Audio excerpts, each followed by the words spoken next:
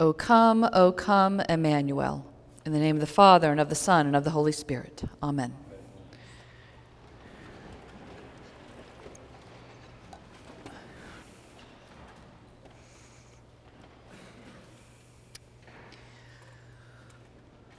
We don't often think about Joseph.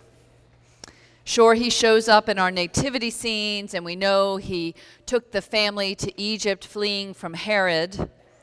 But other than that, we don't know very much about him. He doesn't say a word in any of the Gospels. Tradition identifies Joseph as an older man, and Scripture tells us that he's a carpenter. A carpenter. That profession of the careful, the cautious, the rule followers, who know that it's better to measure twice and cut once. Given all of that, we don't think much about Joseph, and when we do, we don't tend to think of him as a risk taker or a dreamer. But here he is, a righteous man, we are told, dreaming dreams, taking risks, gambling his reputation, his livelihood, for a girl he may not even have loved yet, in order to follow the words of an angel of God given to him, not in person, but in a dream. You see, Joseph was a righteous man, an observant Jew, betrothed to the young girl Mary. At that time, there were two parts to marriage. Mary was engaged to Joseph, but in those days, to be engaged was considered to be married. It was the beginning. It was the legal contract between two families, arranged by parents that could only be broken by divorce.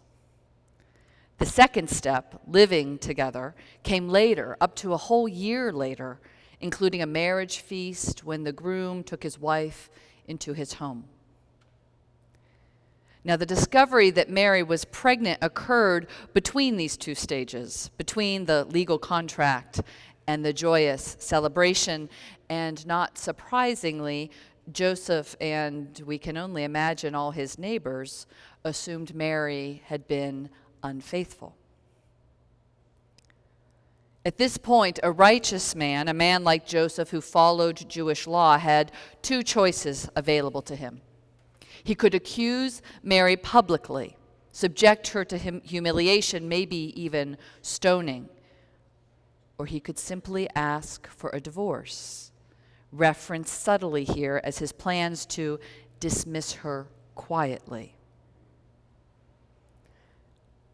For a righteous man, however, going ahead with the marriage after finding out one's betrothed has committed adultery, well, that's not an option.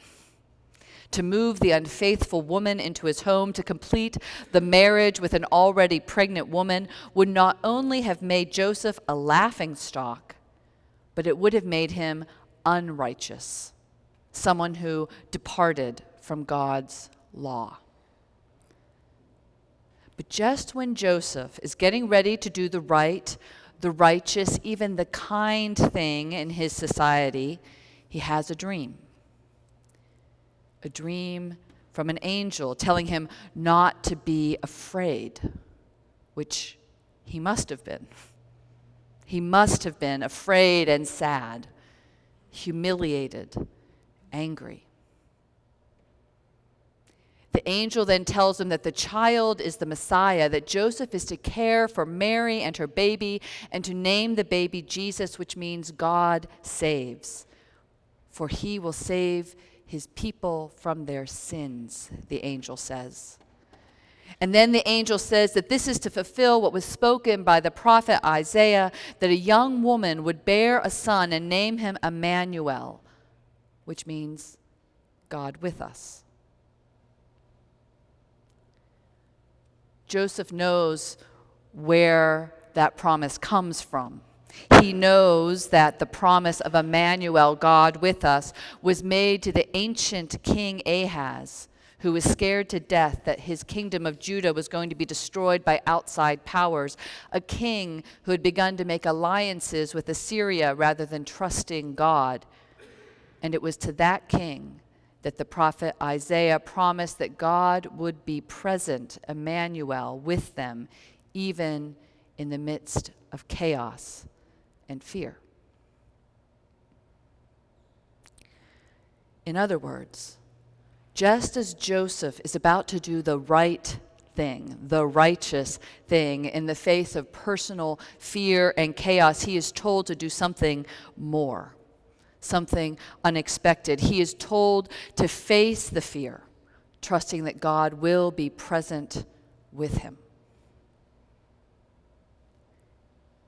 He dreams a dream that promises the hope of the Messiah, the Prince of Peace, but that also promises that he will face humiliation, shaming. He will be seen as a cuckold, a clueless older man made foolish by his young wife. Now, Joseph could ignore the dream. How easy it would have been for him to have awakened, shaken his head, and thought, that was weird, and then gone ahead with the ways of society and dismissing Mary. But instead, Joseph, careful, righteous, silent Joseph, places himself firmly in a long line of dreamers in Scripture. Joseph with the dream coat, Jacob dreaming a ladder of angels and saying God was in this place and I did not know it. Noah building an ark even before there were any clouds in the sky. John of Patmos dreaming even while being persecuted by Rome that one day God would wipe away every tear. He joins that long lineage of dreamers.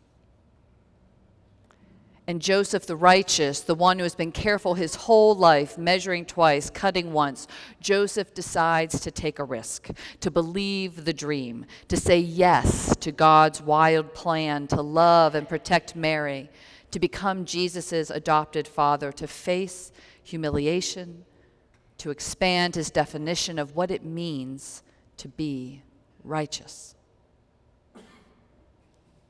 He accepts the dream of God to be more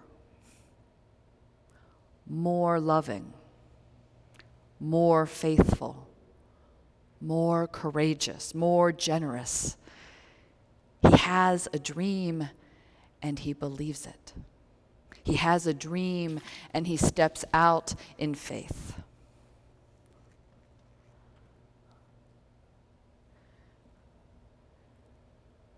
And so, in this season of Advent, on its last Sunday, mere days from Christmas, when our lives are full, maybe too full of trying to get everything done, and our hearts are mainly focused on Mary and shepherds and mangers, on this day, we get Joseph. Joseph, who even as he takes Mary in marriage must be thinking, I believe because I've got to. I need this to be true. I believe because even though it seems impossible, in my heart, I know it's true. And I can't help but wonder about Joseph. What kind of person humbles himself to believe a dream that might lead to shame? What kind of person listens to an angel who says, do not be afraid, even as the angel asks us to do a frightening thing? What kind of person says yes to a God who promises us not safety, but to be with us in the chaos?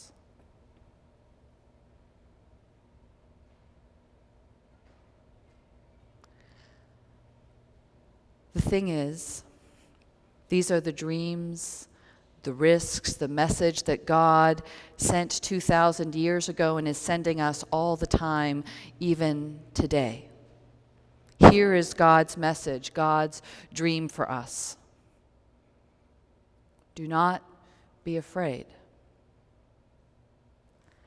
I know you want to be righteous, to play by the rules of society, to be respectable.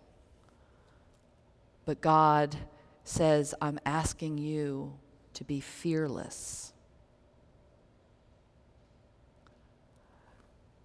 God says to us, I know you want to be safe. I'm asking you to break the rules for love. God says, I know you want to be in charge, to have it all under control, but I'm asking you to accept humility in order to share me with the world.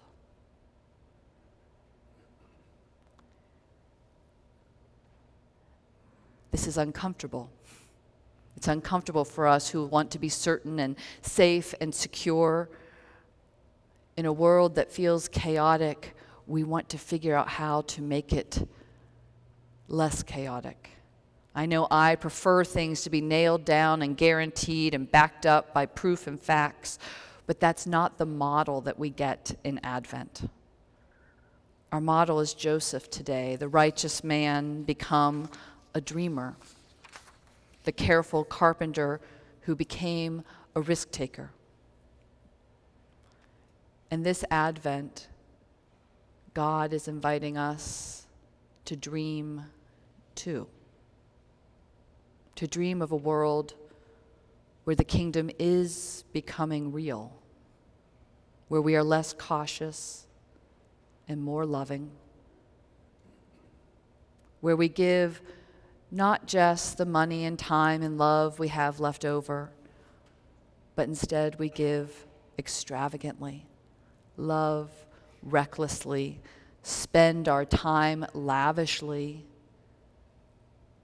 The kingdom where we don't strive to be right and safe and secure or even polite, but where we live in hope and anticipation, joy and love, despite the risks to our reputations and our hearts, trusting the promise to Joseph, this baby will save his people from their sins. That's the promise for us too.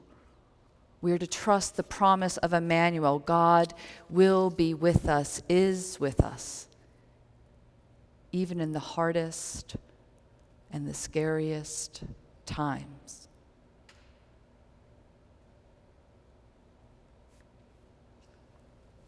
For if careful Joseph can risk all, everything he knows, for this dream of God, well, I hope then that this Advent, this Christmas, so can we. In the name of the Father, the Son, and the Holy Spirit. Amen.